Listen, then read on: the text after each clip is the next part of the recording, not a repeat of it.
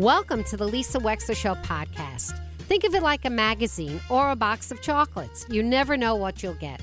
From politics to pop culture, healthcare to legal issues, it's all here. And my behind-the-wheel chats are personal observations created especially for you on podcast only. Enjoy.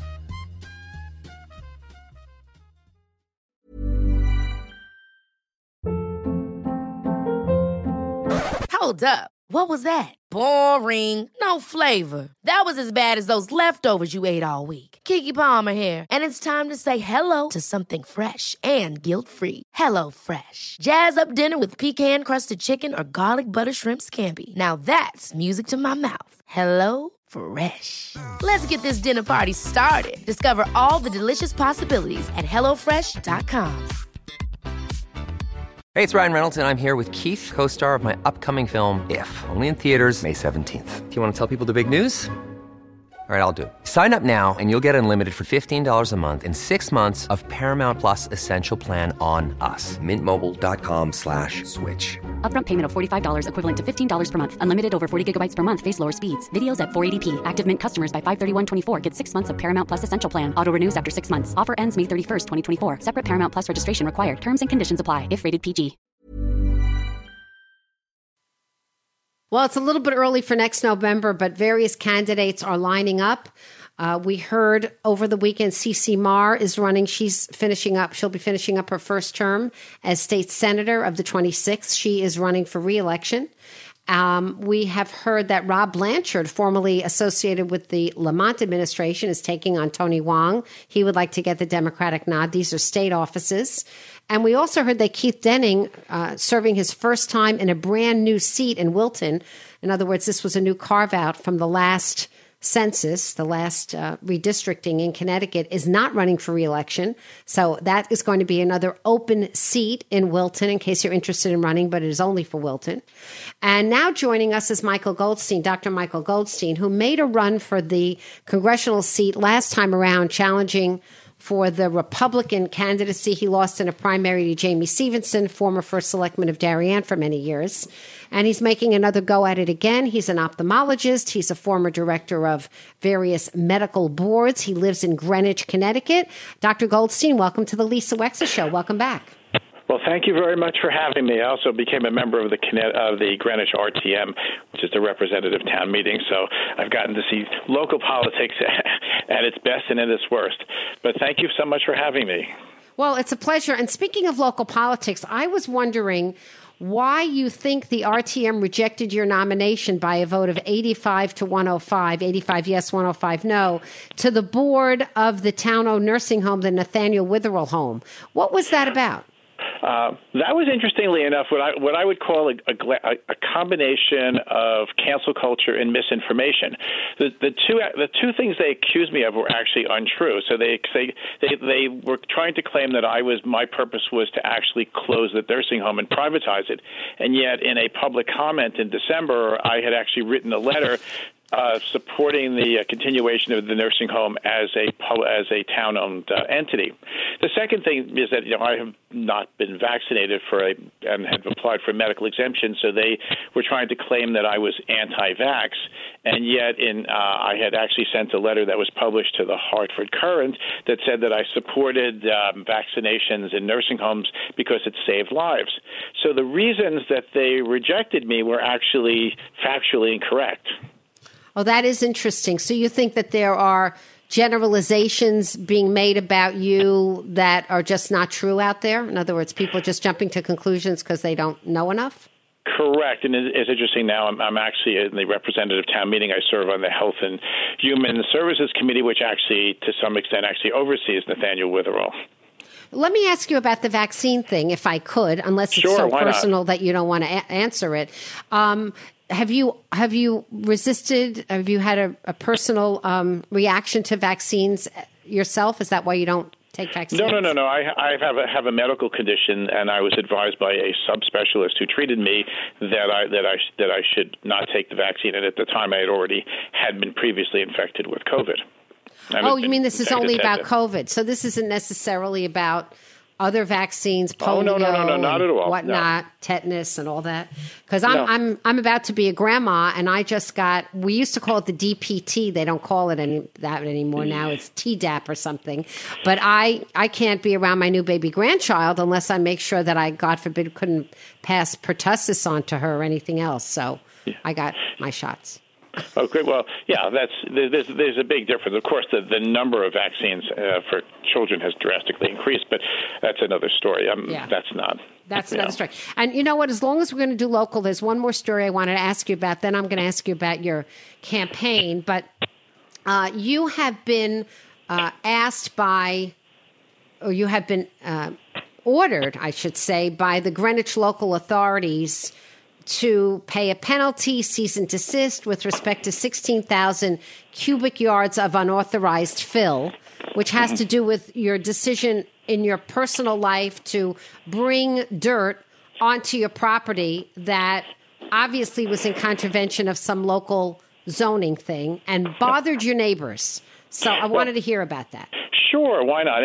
Well, interestingly enough, before I did it with the person that was delivering the dirt, I actually contacted the town, and they were misinformed that as long as we were not building a retaining wall, that it was not in violation of any town ordinances.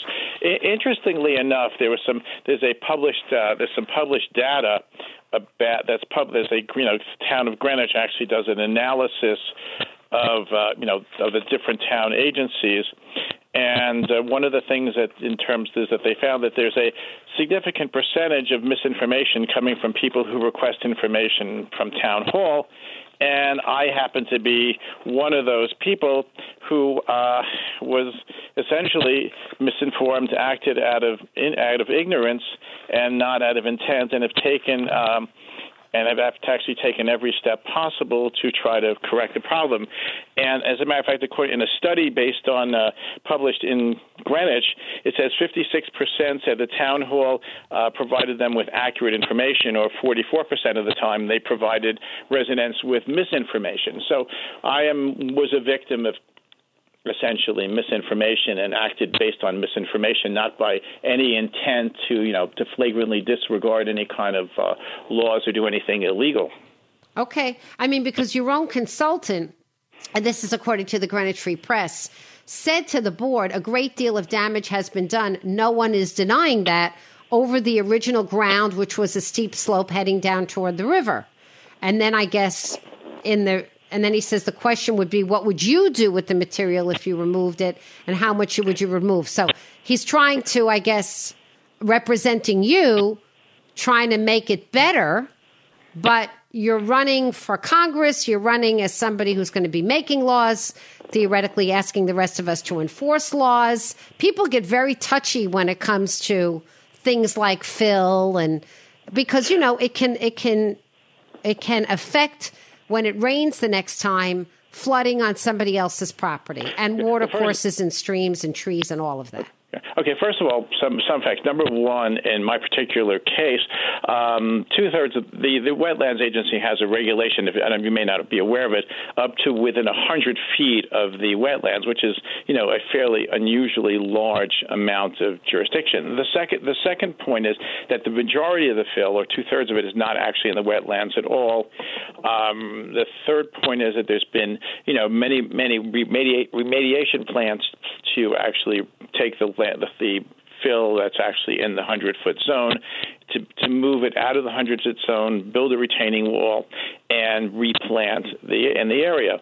And we've had people look at it, and there's no belief that it's actually going to cause any long-term harm to the wetlands, and it doesn't affect any of my neighbors' property.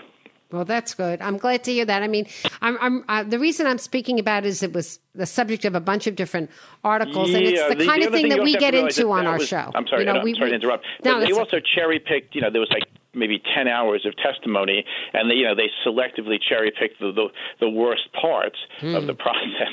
Okay. And so, I think it's, so that creates a certain appearance.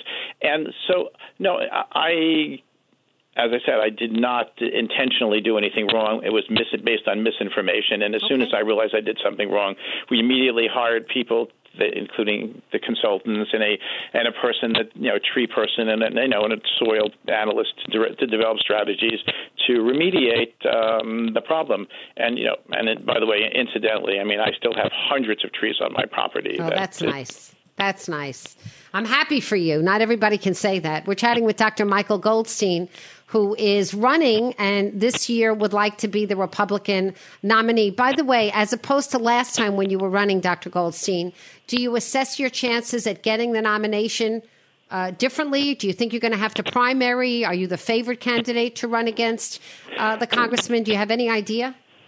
I have some idea. Well, first of all, I will not have to get signatures. But, the one positive thing about getting signatures is that, we interacted with about between 30 and 35,000 people in order to get 2,500 valid signatures, which incidentally no one's done in the congressional race in this district in at least 40 years. And so there was a positive in that you got to meet a lot of people, and that was a good thing. But no, I mean, I will not have to primary. I believe that I'm a strongest candidate of the people that are running for this position, and so I'm optimistic. In politics, everything can change tomorrow. You never know what's going to happen. But I think that if I did do a primary, I did a primary against someone that was a strong political candidate. I was a complete unknown, and I got 40% of the vote. If I'm running in a primary against somebody who is not an established politician, and having done it before, I'm predicting that I would do better than that, and I would suspect that I would win. Dr. Goldstein, stay right there. We're going to come back. You're listening to the Lisa Wexler Show here on WICC. 203-333-9422 if you've got questions or comments for Dr. Michael Goldstein. We'll be right back. Ever catch yourself eating the same flavorless dinner 3 days in a row? Dreaming of something better? Well, HelloFresh is your guilt-free dream come true, baby. It's me, Keke Palmer. Let's wake up those taste buds with hot, juicy pecan-crusted chicken or garlic butter shrimp scampi. Hello Fresh. Stop dreaming of all the delicious possibilities and dig in at HelloFresh.com. Let's get this dinner party started. Many of us have those stubborn pounds that seem impossible to lose, no matter how good we eat or how hard we work out. My solution is PlushCare. PlushCare is a leading telehealth provider with doctors who are there for you day and night to partner with you in your weight loss journey. They can prescribe FDA-approved weight loss medications like Wegovy and Zepbound for those who qualify. Plus, they accept most insurance plans. To get started, visit plushcare.com/weightloss. That's plushcare.com/weightloss.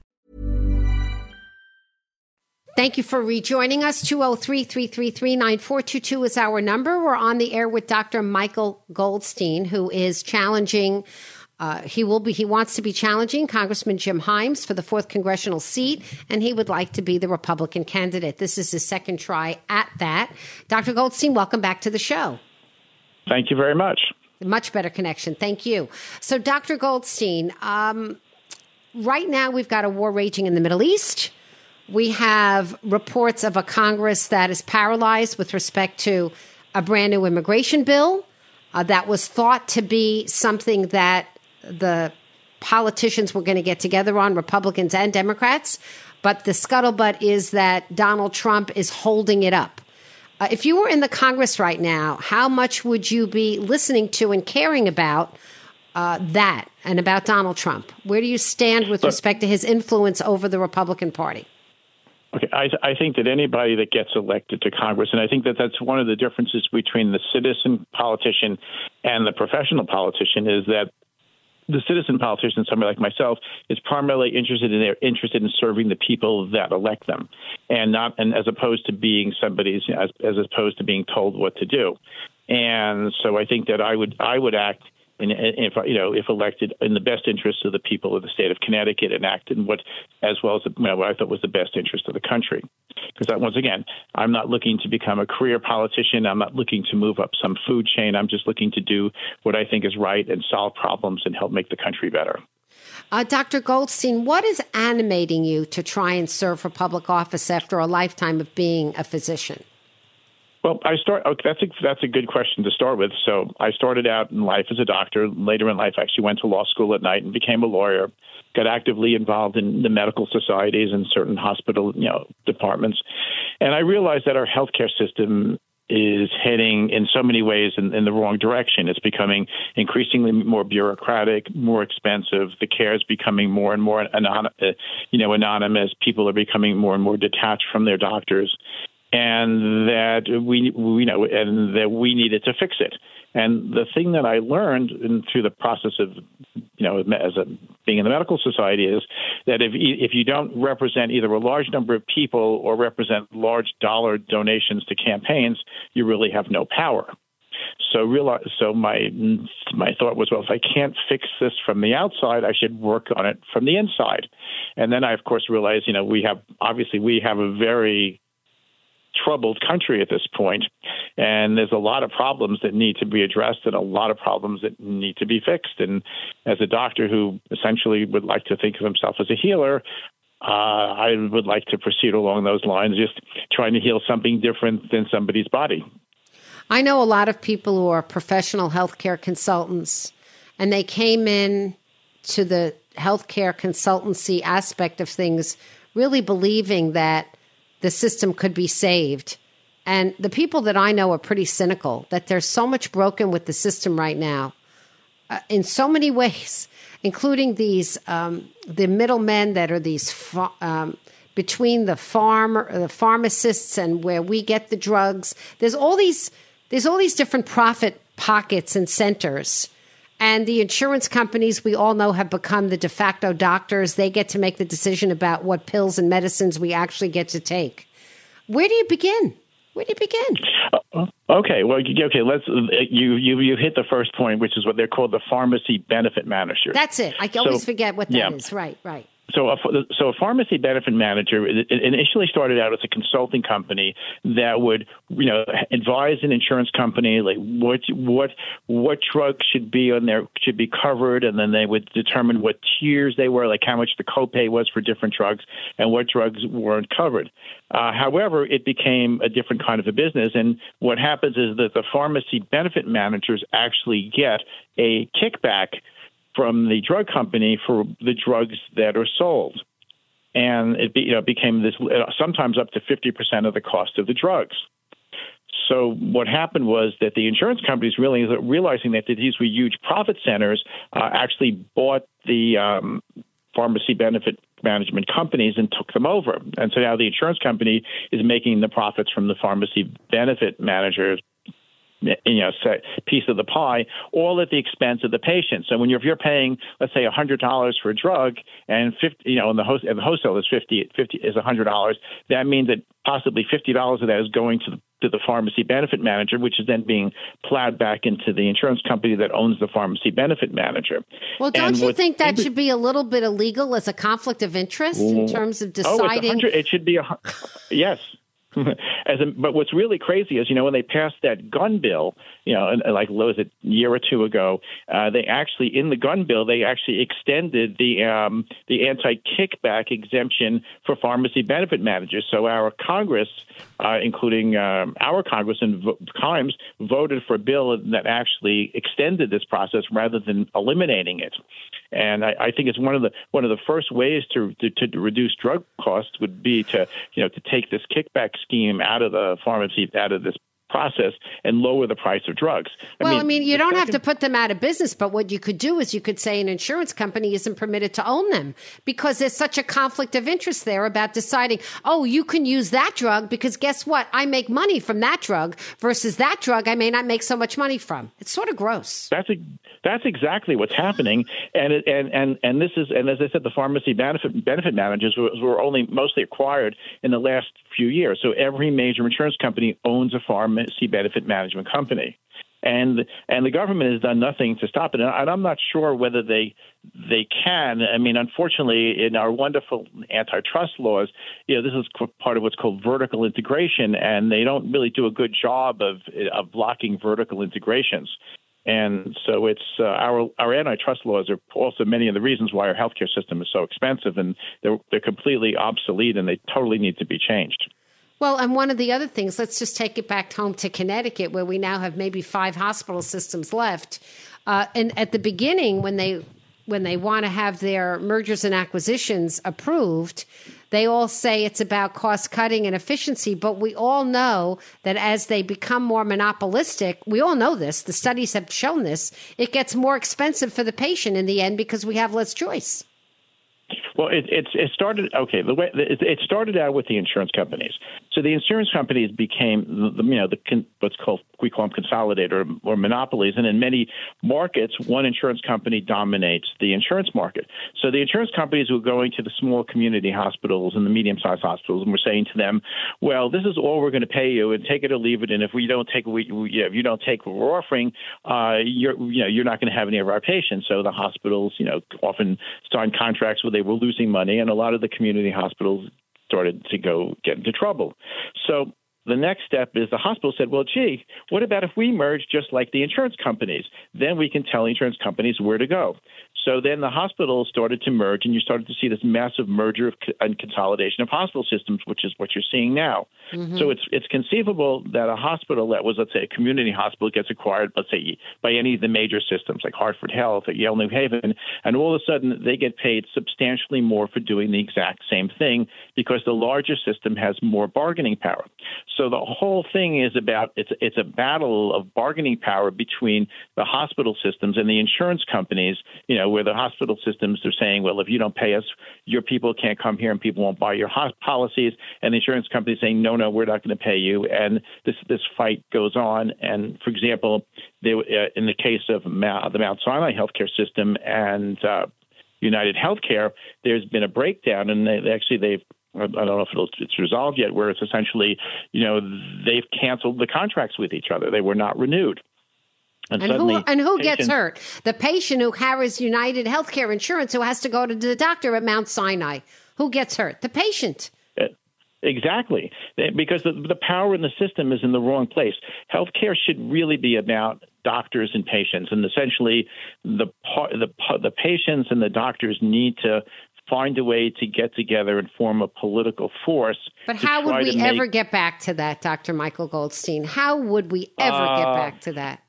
Well, part of it is to change the law. For example, there aren't many left, but private practitioners, actually I wrote a legal paper on it, are more efficient and cost-effective providers of health care than large hospital systems. And they have lower numbers of unnecessary hospitalizations, and they provide care at a lower cost. But they're the ones that have been being driven out of business, squeezed, or mostly driven out completely. of business by antitrust laws that don't let them and by malpractice premiums. Together. All of it together. This ugliness, and not only malpractice premiums and all of that, but the administrative headache of having to have a full-time employee just to do the paperwork to get your insurance coverage for your patients. I still go to a solo. It's impossible. I feel sorry for them. Well, I'm only practicing part-time now, but I'm still a solo. And then the problem is they say the average doctor spends 20 hours a week complying with all this regulatory paperwork, which is, it's producing huge burnout. And if you go to an emergency room, your medical record can be 50 pages long, and only 1 or 2 pages have to do anything to do with why you came there. It's a lot, Dr. Goldstein. If you really make it to D.C., and, I don't know your chances because Jim Himes is a very popular congressman. He's done very well, in terms of re-election campaigns. But I have to tell you, but the healthcare system, it's such a mess. It's such an intractable mess. It's very discouraging. Well, let me just give you one example. So in 10 years ago, in 2013, we were spending $2.7 trillion on healthcare, and now we're spending $4.5 trillion on healthcare. And at least $1 trillion of that is due to bureaucracy, government regulation. And, there's so much regulation of healthcare. It basically paralyzes the system. Dr. Goldstein, before we let you go, we just have a couple of other minutes. We've gotten a chance to hear your thoughts about healthcare. Very quickly, foreign policy is very much of the moment. The Middle East. What do you have to say on that and the support of America, both for Ukraine and for the state of Israel? Well, I think that we need to support our allies. I think that we need to support Israel and allow them to solve their problems rather than hamper them, because essentially what happened in Israel was essentially a massacre of civilians. The Hamas that went across the border didn't go there to attack military targets, didn't go there to attack anything of strategic purpose. They went there for one specific person, to murder brutally, innocent Jewish and non-Jewish Israelis. And I think that kind of barbarism cannot be tolerated. And I think that the scary part to me is this, what's happening in the universities and happening in our cities, where you have, pro-Palestinian rioters, screaming from the river to the sea, which means kill the Jews.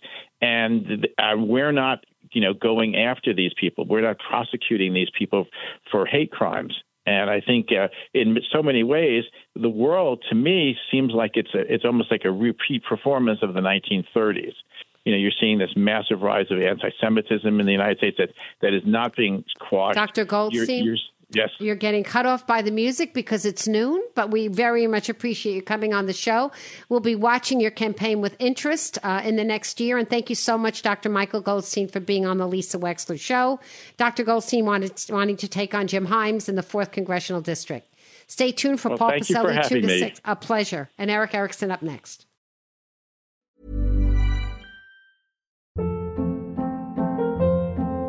Hold up. What was that? Boring. No flavor. That was as bad as those leftovers you ate all week. Keke Palmer here. And it's time to say hello to something fresh and guilt-free. Hello Fresh. Jazz up dinner with pecan-crusted chicken or garlic butter shrimp scampi. Now that's music to my mouth. Hello Fresh. Let's get this dinner party started. Discover all the delicious possibilities at HelloFresh.com. If you're looking for plump lips that last, you need to know about Juvederm lip fillers. With Juvederm Volbella XC and Juvederm Ultra XC, your lip look, whether it's subtle or bold, can last up to 1 full year with optimal treatment and no additional maintenance. Find a licensed specialist and see if it's right for you at Juvederm.com today. That's JUVEDERM.com.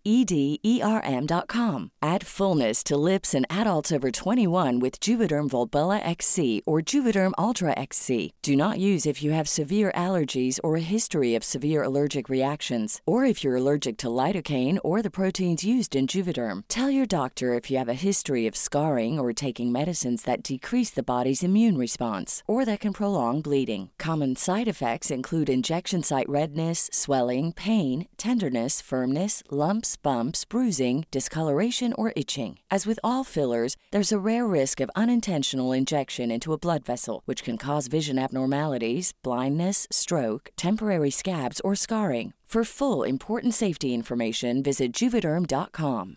Imagine the softest sheets you've ever felt. Now imagine them getting even softer over time. That's what you'll feel with Boll & Branch's organic cotton sheets. In a recent customer survey, 96% replied that Boll & Branch sheets get softer with every wash. Start getting your best night's sleep in these sheets that get softer and softer for years to come. Try their sheets with a 30-night guarantee. Plus, get 15% off your first order at bollandbranch.com. Code BUTTERY. Exclusions apply. See site for details.